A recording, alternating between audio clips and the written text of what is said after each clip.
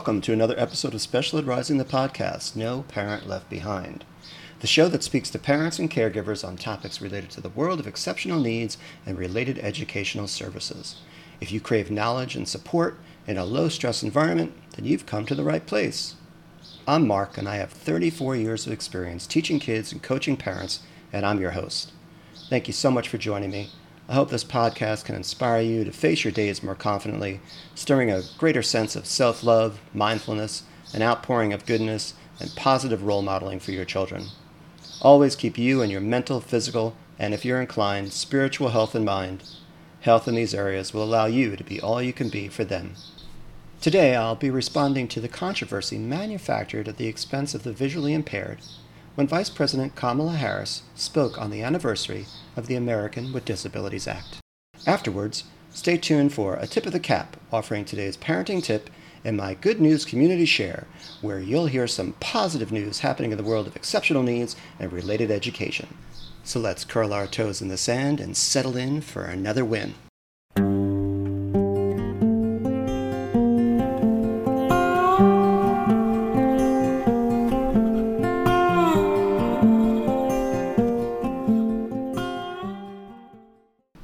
I met this young 27-year-old autistic woman the other day, and she was telling me that she has trouble sleeping. So she says before she goes to bed at night, she puts on Tibetan singing bowls and on her YouTube stations and listens to that and falls asleep to that.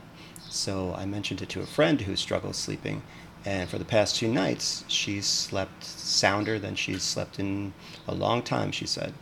So I thought that was really cool, and I thought I might pass it along to you because I know that a lot of us suffer for sleep at night for many different reasons. So give it a shot. In this episode, I want to address a recent event that has stirred consternation, vitriol, and derision from some over a moment seemingly quite minor in relation to the event itself. I'm quoting now from Graham Wood's article in The Atlantic. On the 32nd anniversary of the Americans with Disabilities Act, Vice President Kamala Harris sought to accommodate the blind by stating what, to the sighted, was obvious. One convention meant to accommodate blind and visually impaired audiences is a brief self-description by the speaker. Other speakers at the event, all putative humans, did the same. That's all Harris was doing, giving a quick aid for the blind. Self-description is meant to be helpful to those who need it and unobtrusive to others. Similarly, we might thank Harris for pioneering a practice that all decent people will someday adopt, which is giving cursory visual self-descriptions to bring the visually impaired on a level with the sighted. My general rule for this podcast is to stay away from politics, and I will continue to try and do that even now as I speak to something involving politics. When it comes to supporting those with a disability, I feel compelled to join the conversation. The response to the Vice President by fellow politicians, media outlets, and on social media has been intended to undermine Harris with abuse, mockery, and personal attacks. That's the way politics and cable news work today. So with that as a universal known, my intention here is to address what was ignored as the belittling took center stage. Now, I don't care what someone's political affiliation is as long as they don't stand behind it as an excuse to mistreat people.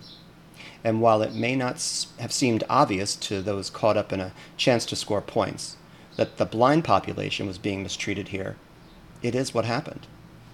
By focusing on the VP's words out of context, there was a disregard for why she was doing it. And by playing to one's less mature instincts and competitive nature to take advantage of a sensed weak moment, the players on the attack completely ignored that what was being done in that moment was an accommodation for a specific group of people with rights to information equal to everyone. I'm sure the VP can handle herself, and that isn't the purpose of this podcast. Rather, I want to help promote what she was doing and why.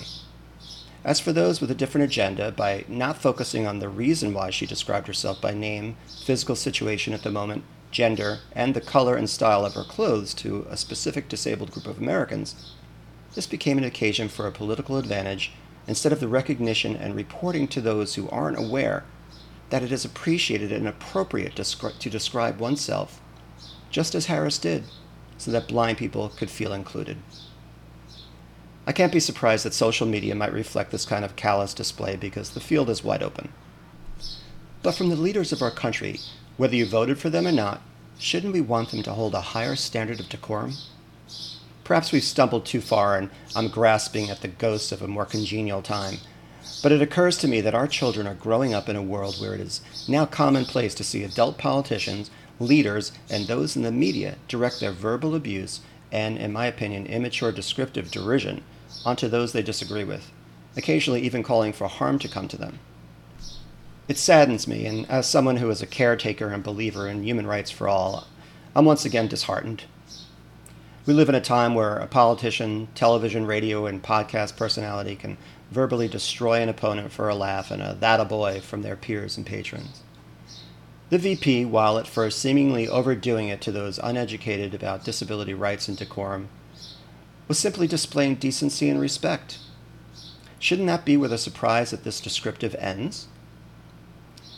This was about showing respect to blind people and nothing more. Lydia X.Z. Brown serves as a member of the American Bar Association's Commission on Disability Rights, as chairperson of the ABA Civil Rights and Social Justice Section's Disability Rights Committee, and as a representative of the Disability Justice Committee to the National Lawyers Guild National Executive Committee Survival and Empowerment.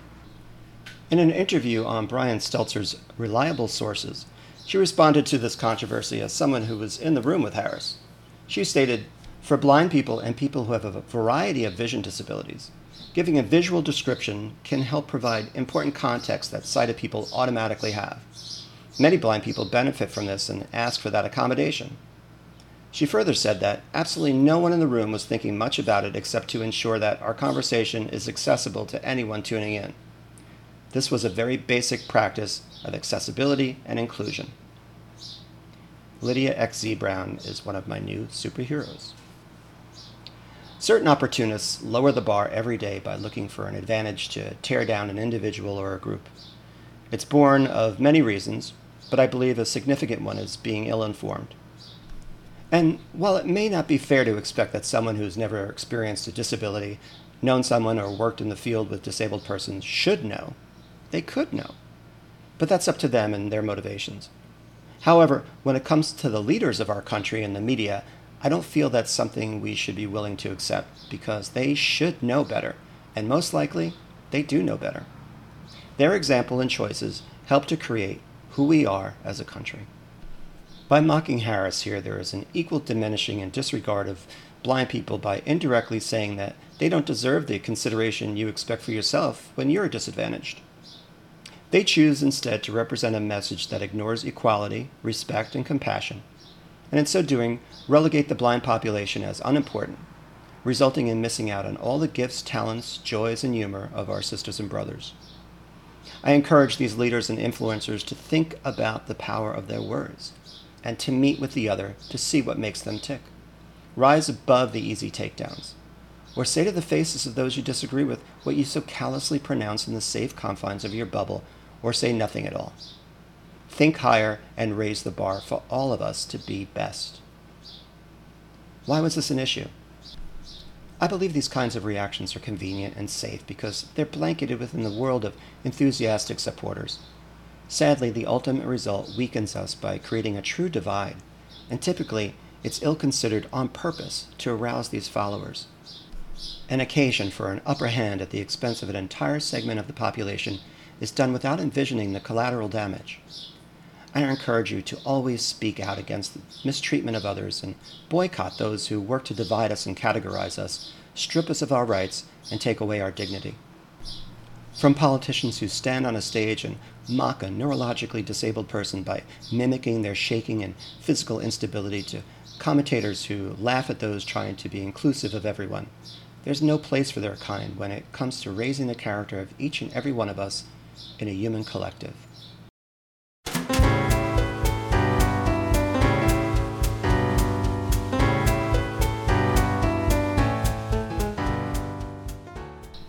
It's time now for a tip of the cap, your exceptional needs parenting tip.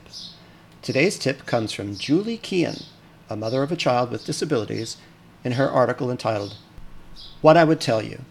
She says, "I would tell you that your life will not resemble the life you had planned. It will be as though you landed in Holland instead of Italy. But after some time, you will adjust the dreams you had, and this reality will be normal to you. You will dream new dreams.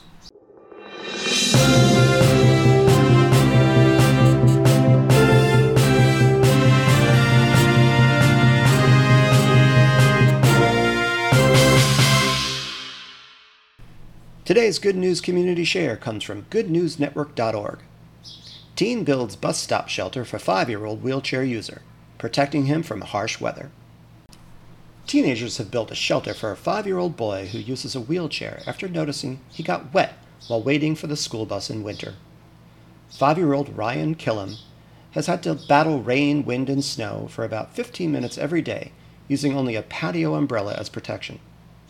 But after hearing about his problem, local students in Bradford, Rhode Island, got to work and built him his own bus shelter for the bottom of his driveway during their construction lessons. Ryder's father, Tim, said, "Ryder uses it every day before school, and his nurses wait inside it every day while they wait for him to return home. He does like to go hang out in it a bit from time to time as his fort as well." This project brought our community together a bit. It showed that there is still so much good in this world and town.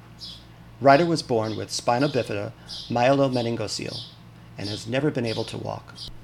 He started using a wheelchair when he was 2 years old. He started attending inclusionary preschool and every day had to be pushed 75 feet to the end of the road to wait for his school bus by his parents Tim and Nakia. As Ryder was unable to rush for this bus if he was running late like his peers, this would often mean he'd have to wait for up to 15 minutes out in whatever weather there was. In September this year, just when Ryder started kindergarten, Tim decided to put up a patio umbrella at the end of the driveway to provide some shelter from the elements. Tim said that it was suggested to him that he reach out to the construction class at Westerly High and see if they would want to take on the project of building Ryder a bus stop hut. Tim sent Dan McKenna, who had been teaching construction technology at Westerly High School for 27 years, an email asking if he'd be interested in this kind of project. He responded with an absolutely, and then he worked with the students to design and build the hut, he said. 3 of Mr. McKenna's classes worked hard on the project for numerous weeks, learning new skills through YouTube as they created the structure, motivated by the cause and knowing that soon snow would be falling. About $300 worth of wood was donated by Home Depot for the project, but the rest of the material was purchased by the Kilmans for $600, who were kept updated with photos throughout. The hut was finally delivered to the home 6 weeks later. Tim said, "We were shocked. It was much bigger than we expected and allows such great access for Ryder and an adult to be with him comfortably." Ryder's first reaction was, "Holy cow." He loved it and wants to hang out in there all the time.